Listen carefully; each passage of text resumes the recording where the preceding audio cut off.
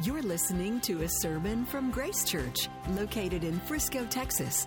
Get to know Grace Church better by visiting our website at www.gracechurchfrisco.org. Today, we have a guest speaker. Here with us, this is Dave Lee, and Dave is a church planter in Plano. He's planting a church called Icon Church in sort of central Plano. And they had their official launch in back in March, was it, right? Mm-hmm. So he was sent out. He was a church planting resident at the Village Church. They sent him out to plant the church. And Dave and I probably met about 2 years ago, something like that. We met a couple years ago, and I was he was still at the Village and was preparing for the plant. And I was immediately drawn to Dave because of his vision. So when I first met him, he was sharing that the vision for their church was obviously to plant a gospel-preaching church, but to establish a church that by God's grace, in their DNA, would be a multi-ethnic church from day one. That they would be a church that would reflect their neighborhood, that many different kinds of people would gather under Christ, diverse people, one in Jesus Christ because of the gospel. And so we love church planting. We love church planters. If you were here in June last month, we prayed for a church planter that was in our service that's planting in just a few weeks up the street here in Frisco. And so I was so taken by Dave that I wanted you guys to hear from him as well. As I got to know him, what I found out about you, Dave, is that you're studied. This was not just a burden the Lord put on your heart, but you'd really researched and thought it through.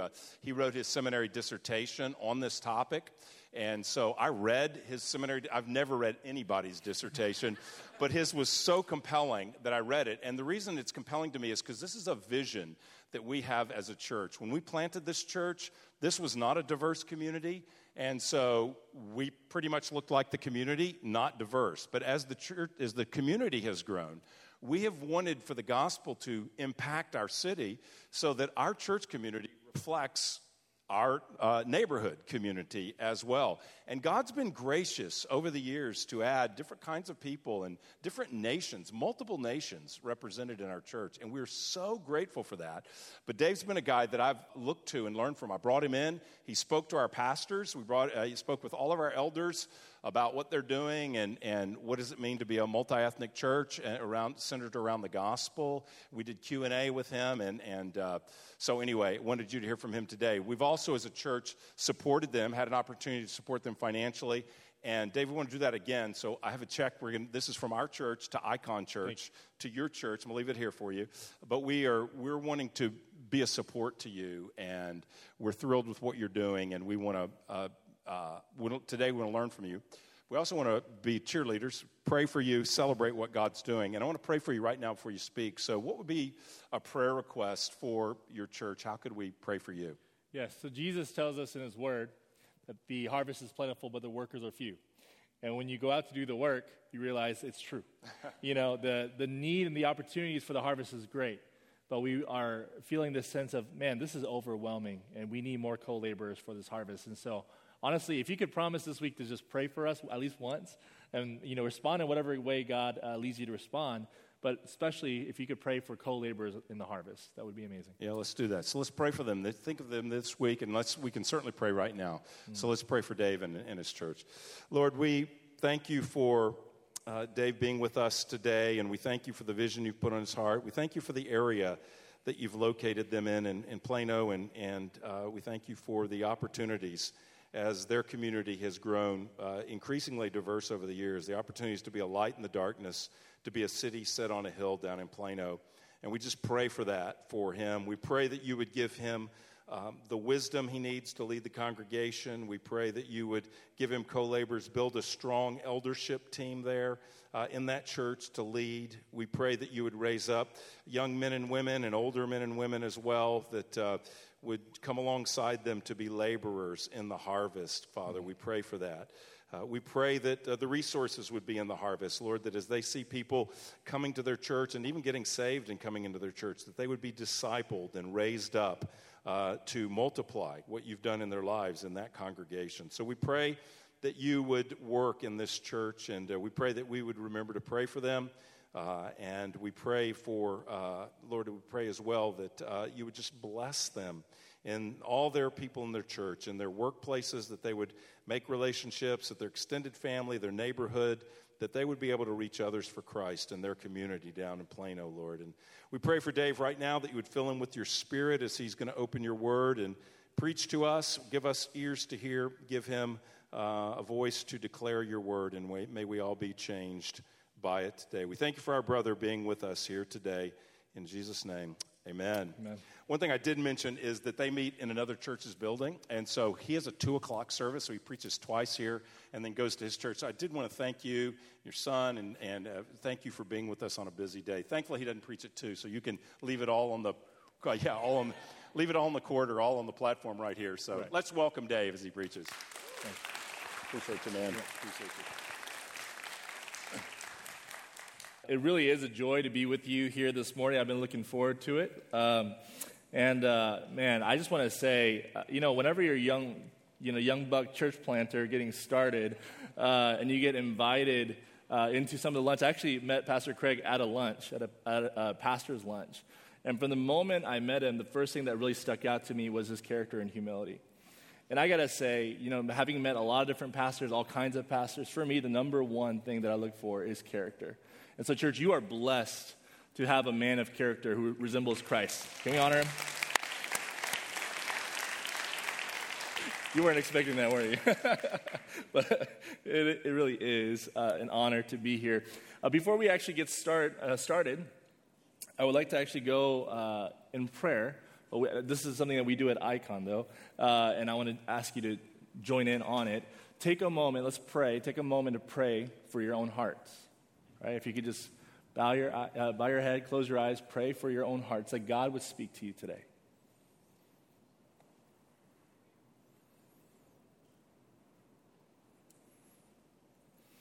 And then if you could pray for the people that are to your right, to your left, that your brothers and sisters in Christ, that they would also hear from the Lord.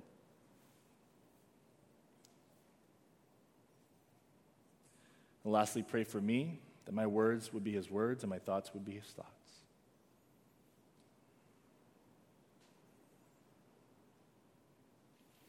Now, Lord, may the words of my mouth and the meditations of my heart be acceptable in your sight. O God, our strength and our Redeemer, in whom we trust. And all God's people said, amen. Amen. The story of humanity has most often been told through the lens of iconic moments. Moments, like in sports, for those of you who are sports buffs, like where Jordan's last shot, or the other guy, LeBron, who has his moment, but that's not really his moment, is it? Right? Or this last NFL playoff series when the Cowboys sent Tom Brady home for good this time. Yeah. Some of you guys are like, are you going to be listing off all sports all day? Promise that's the end of it. All right? But on a more serious note, we see iconic moments in society. Like when Dr. King gave his speech, I Have a Dream, on top of the marble steps of the Lincoln Memorial Hall. Or when Neil Armstrong took his first steps onto the moon. Or in 2001, when the Twin Towers fell. We also see iconic moments in our own stories, our own lives. Whether it be moments of joy, like when you held your baby in your arms for the first time. Or moments of grief and sorrow, like when you said goodbye to a loved one for the last time. You see, these moments define an era. They set a trajectory and reflect a reality that is far greater than themselves.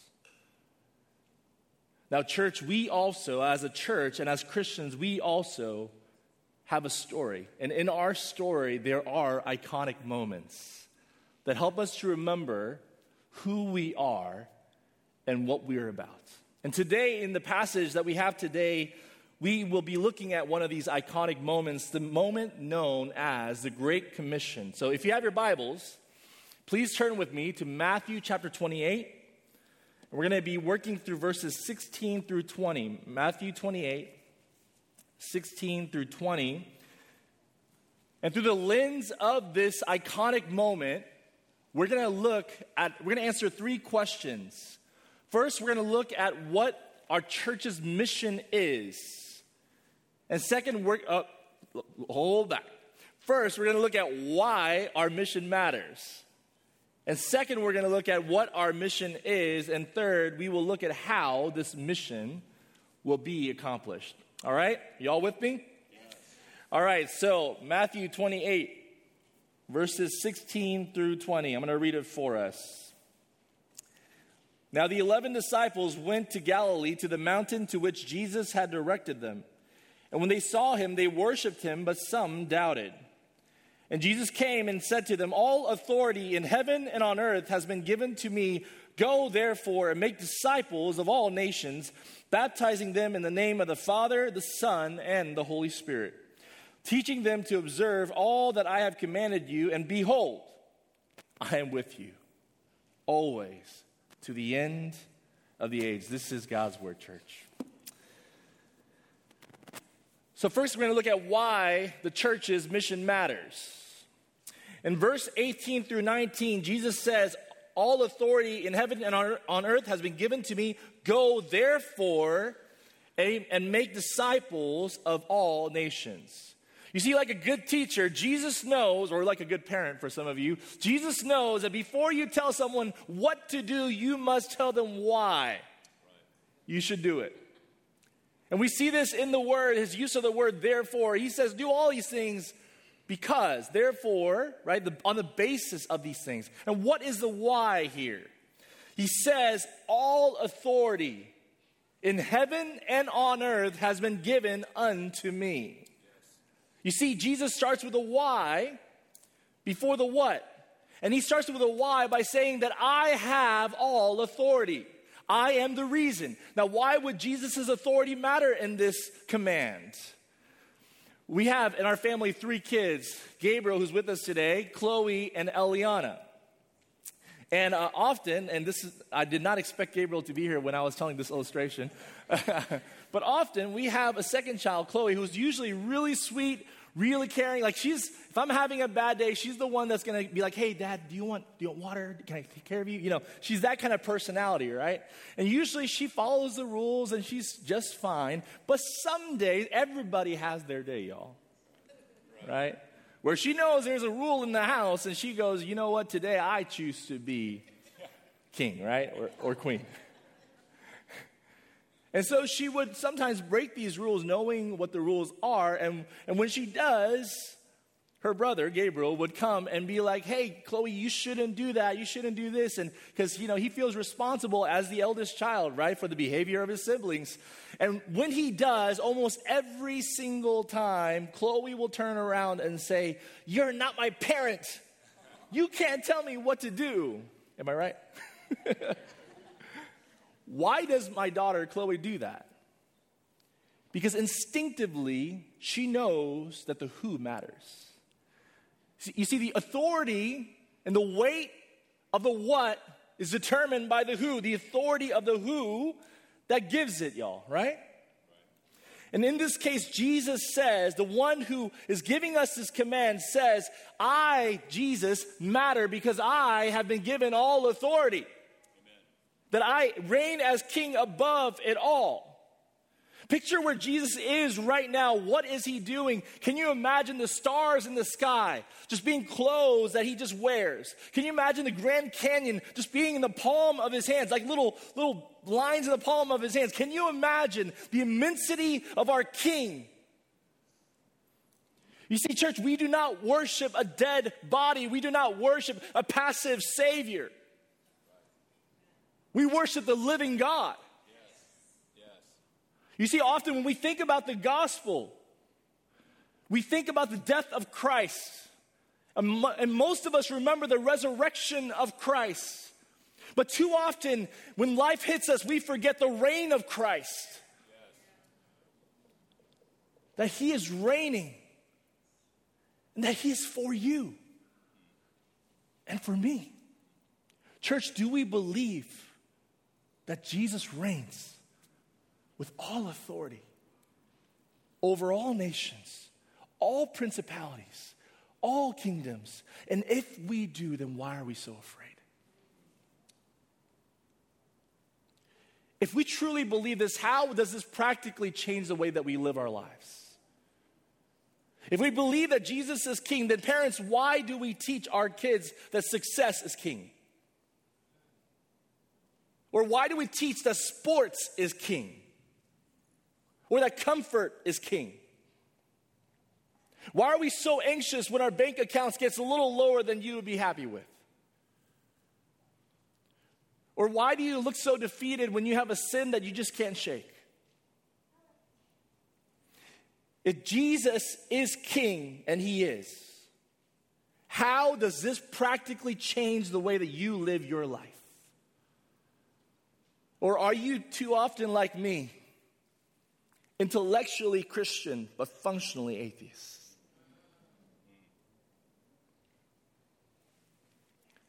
Do you believe that Jesus reigns? The what of the mission matters because the why matters. And the why matters because the who.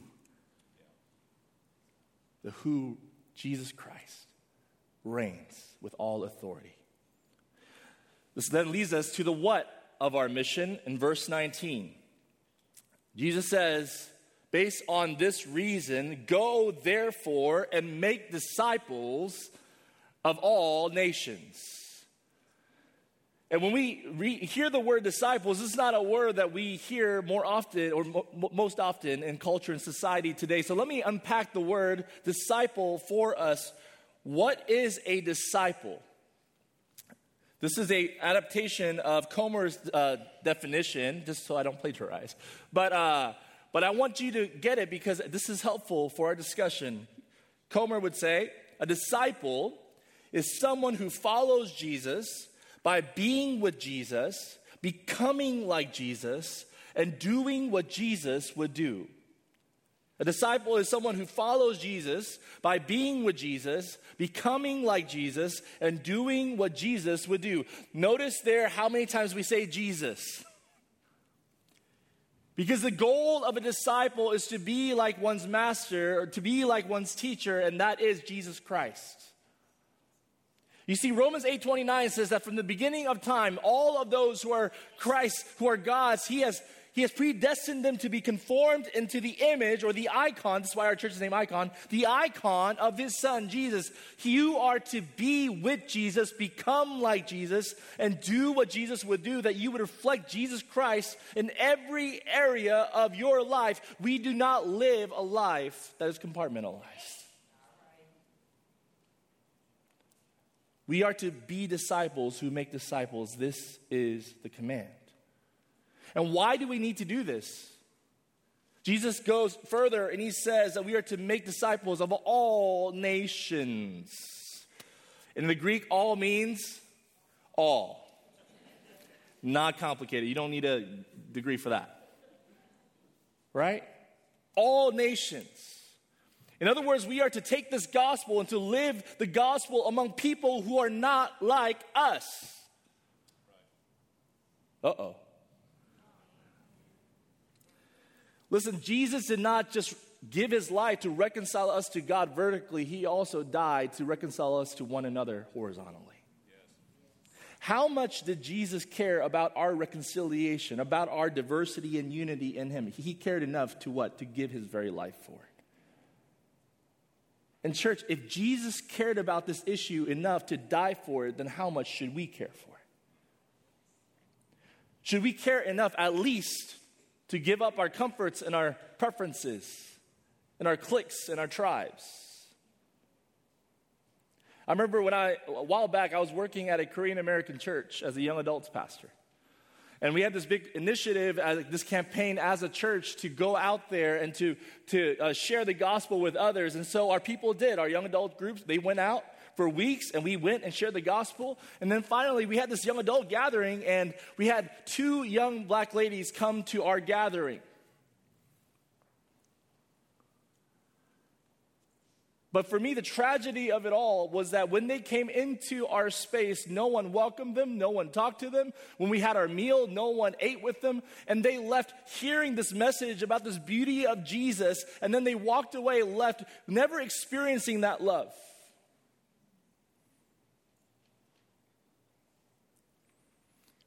You see, it's not the gospel that's the issue. It's not. You see, the gospel practically that we were preaching was that you can believe in Jesus, but you can't belong with his family.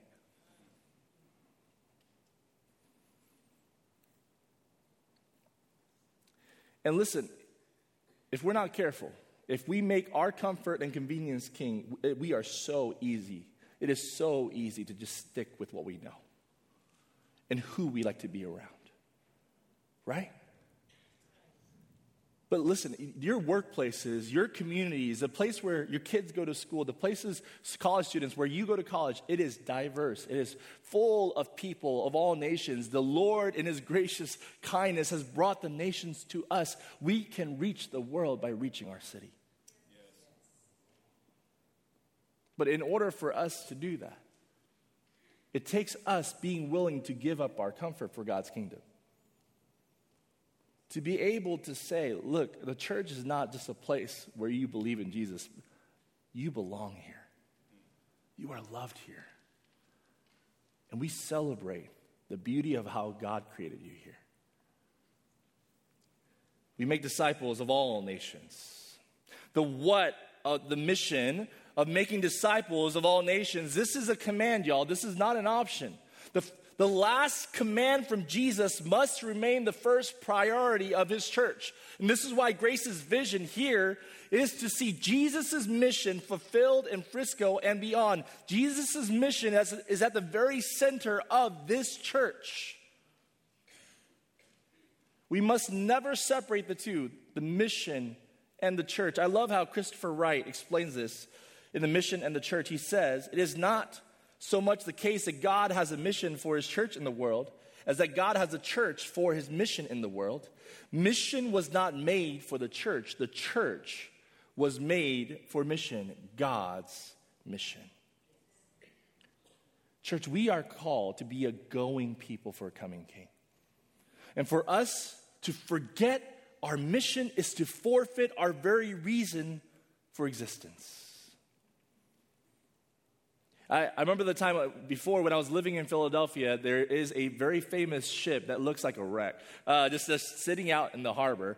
And I used to be like, what is this ship about? Like, what is this thing? Like, it's huge, it's massive. This is, for those of you who do not know, like I didn't know, this is the USS United States, which was built in the 1950s by the U.S. Navy as the largest and fastest ocean liner to cross the Atlantic Ocean. It was able to transport 14,000 troops for 10,000 miles without ever needing to refuel. The cost to build this massive ship was the modern day equivalent of $829 million. However, the USS United States was never once used for what it was really intended for. It was used instead as an unprofitable commercial passenger ship. $829 million is a lot to make, before you make profit. All right? Eventually, the parts of the ship were stripped, thrown away, or sold, and today it sits in the dock in Philadelphia where it has sat for the last 25 years. Just a relic of days gone by. I'm going somewhere with this, y'all. You see, the church can have the nicest building, the coolest people, the best programming, heartwarming music, right? The most fun kids program, all of that stuff. The church can have all the glitz and the glamour. But church, if we forget our mission, then we are no better than this old dead relic. And this is what society and culture often says about the church. You guys are obsolete. The church? Who needs the church? I thought we're past the church. I thought science has explained it all. I thought our culture, we don't need this anymore. It's just an old dead religion. But church, Jesus did not set up the church to be a monument for the past. No, Jesus instituted his church to be a movement of people who reflect tomorrow today. We are supposed to reflect the kingdom of heaven. We're supposed to give people hope. But y'all, the church cannot be the movement it is intended to be if we forget our mission to make disciples of all nations. So then the question remains, okay, we talked about the why and the what. All right, Dave, how do we go about doing this mission? Let's keep reading verse 19 through 20. Jesus says, "Go therefore and make disciples of all nations, baptizing them in the name of the Father, the Son, and the Holy Spirit, teaching them to observe all that I have commanded you." So the command of Jesus here to make disciples has three verbal aspects, or three ways that Jesus says that we are to fulfill this command. He says to go, to baptize, and to teach. So we're going to unpack those real quick. He says to go.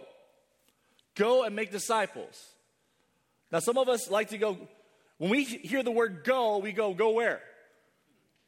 And there's a lot of theologians who are arguing about where should we go? Should we go local? Do we go global? And what does going mean? Or which going matters more? The point of going is you making the choice to go. It's an intentional choice that you make. Every single day when you wake up and breathe in a new day. Every single time you walk out those doors, you're saying, "Here I am, God, send me." It's a choice to go into your neighborhood, into your school, your community, your work, to reflect Jesus in the places where he has sent you. That's what going means. Go. Second, baptize.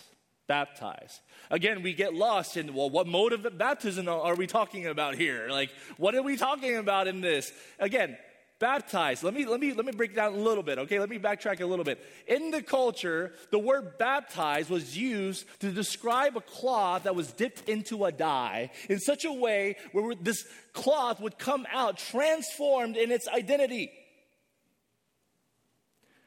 Now, church, when you and I choose to place our faith in Jesus Christ as Lord and Savior, we were baptized, died in the precious blood of Jesus Christ. All of us are red, y'all. Red with the blood of Jesus. That is our identity. Our identity has shifted. That means your primary allegiance, your citizenship is to the kingdom of heaven. It's not to a donkey, it's not to an elephant. It's to the Lamb. It's to the Lion and the Lamb of God. That is who we are. We are one, church. We are one. We are called to live out this identity as God's people on earth. And he says we are to be baptized in the name, singular, of the Father, the Son, and the Holy Spirit. This is one of the clearest expressions of the Trinity that we have in Scripture. We are baptized in the name, singular, of the Father, the Son, and the Holy Spirit. So Jesus says that in our oneness, we are to be, it's meant to be expressed in such a way where the Trinity is reflected. And what we know about the Trinity is that God is three persons, but he is one in essence. All members of the Trinity are distinct, but they're equal and they're one as God. We're taking it back to systematic theology, all right? All right, Doctrine 101. We believe in the Trinity. And so this means this, that in God, in the Trinity, we are to live out his triune community in our diversity. We are different. Look at this room. Look how many different kinds of people there are. We are different. but we are called to be one. And listen, if God is not person blind with himself and how he sees, the Father is not the Son is not the Spirit, right? Then why should we be colorblind with each other? You guys get what I'm saying? Let me see if I can make this plain. So in my story, I grew up thinking that in order for me to fit in, to be loved, I needed to be more American. Right? And so I grew up hating my skin, hating my culture, getting into all sorts of battles with my parents about my identity. And I try to fit in through success and achievement, to belong, to earn love through success. And that drove me, y'all, until I was 29. I was a pastor at a mega church, and we were in this meeting, and I just realized I look different from everybody else, and I can't do nothing about it. And my imposter syndrome started to kick in. And then at the same time, I'm in this Trinitarian class at Dallas Theological Seminary, and then we're learning about the Father, the Son, and the Spirit. They're all different, and it clicked. It's like the Holy Spirit. It clicked in my brain for the first time. If God is not person blind, then I cannot be colorblind, which means that I must learn to appreciate my own Korean heritage. That God did not create me by accident. I can't tell you how freeing that was. I can't tell you how humbling that was. I'm a grown man, 29 years old at that point, just learning to embrace my culture for the first time. We are baptized in the name of the Father, the Son, and the Holy Spirit. This beautiful community right here that you have in Grace is meant to reflect the triune God. In its diversity, in its unity, and equality. In church, too often the church runs away from the topic of diversity because we are so triggered by it. But we don't need to be running away from it. God himself is the source and the example of what diversity is supposed to look like. I believe young people today are looking for hope. And diversity is one of the greatest apologetics of the gospel, to point them to why only Jesus is the true king. We don't need to run away from this topic. We're baptized in the name of the Father, the Son, and the Holy Spirit. Lastly, he says teaching.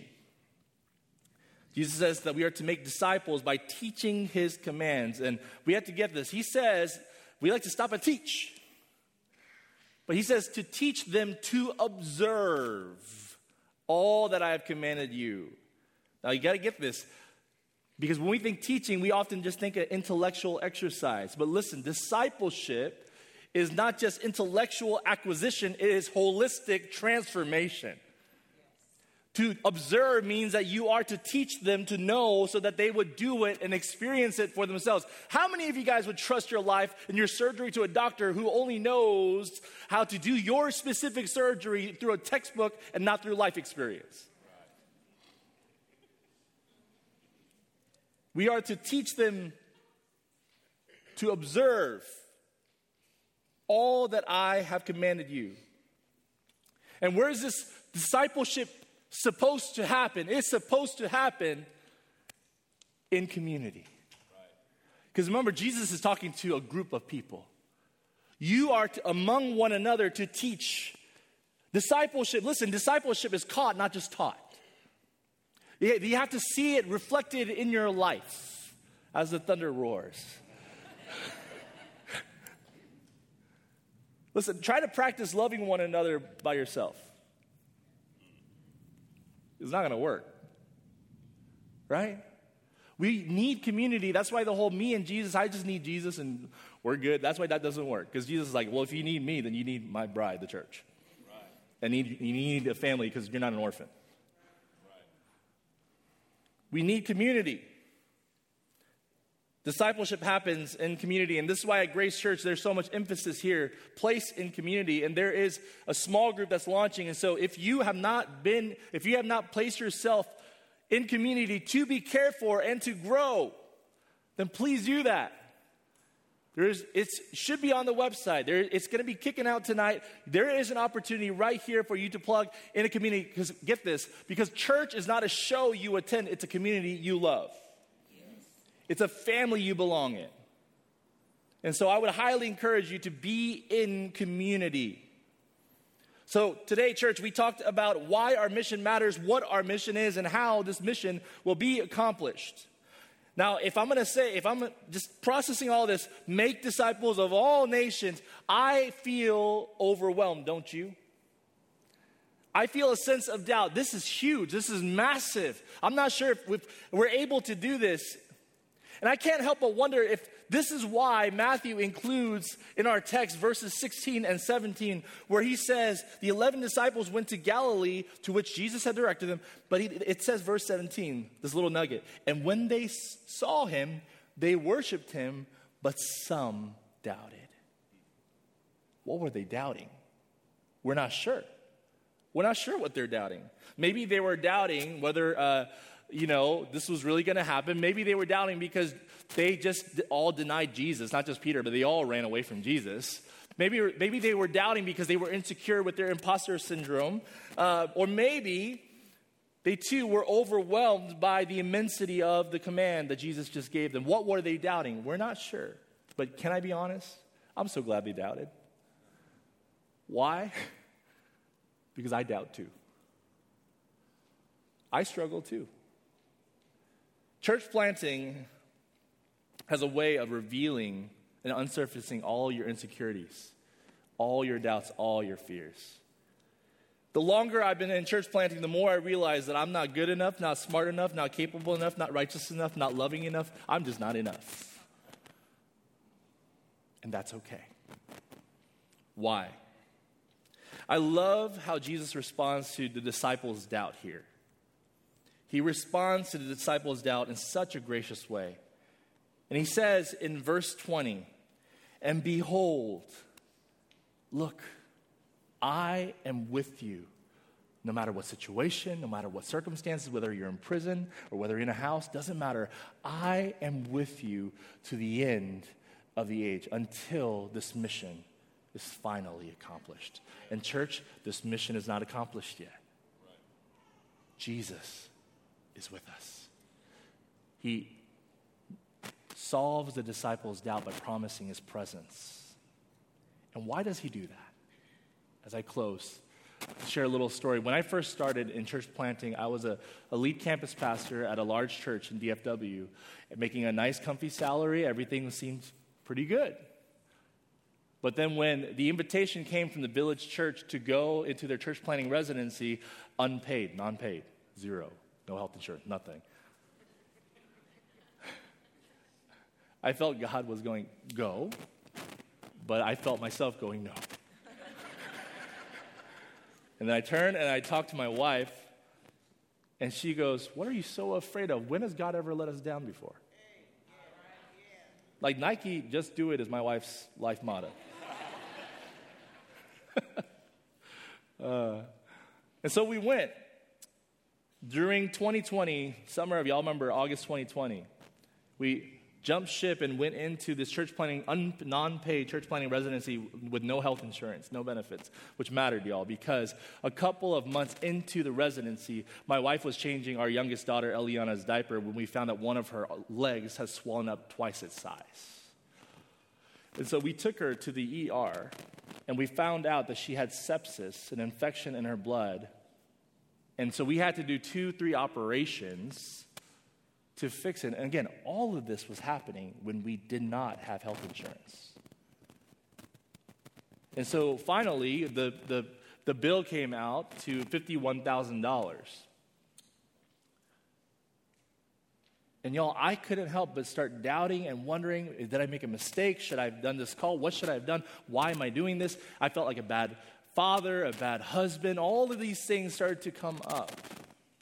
And on top of all that, because of COVID, I couldn't be with my wife and kid because there was only a one-parent policy that they had. And so here I am with the other kids sitting at home, lost and wondering what, and confused and what I should do. And it was a Sunday. And I remembered I couldn't even make the worship gathering. And one of the elders at the village church called me, and they said, hey, Dave, during the service, I just felt like the Lord was saying, hey, call Dave, and whatever he asks for, help him. And so I told him the situation, and he's like, don't worry about it. You know what? Right now, let's start. I'll give you a $5,000 check personally. Let's figure out how to deal with it. Now, listen.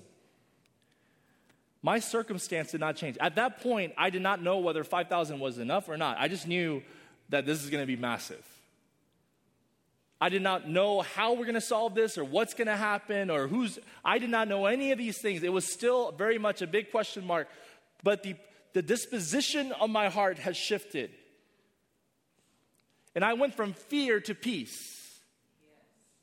Because what I realized in that moment was that God was speaking to this man to tell me, hey, Dave, I'm right here. You see, it was the presence of Jesus that dispelled my doubts and fears. And I can't help but wonder if this is the same reason why Jesus promises his presence to his disciples. You see, if we're going to live for Jesus, we need to be with Jesus. It's Jesus' presence that dispels our doubts.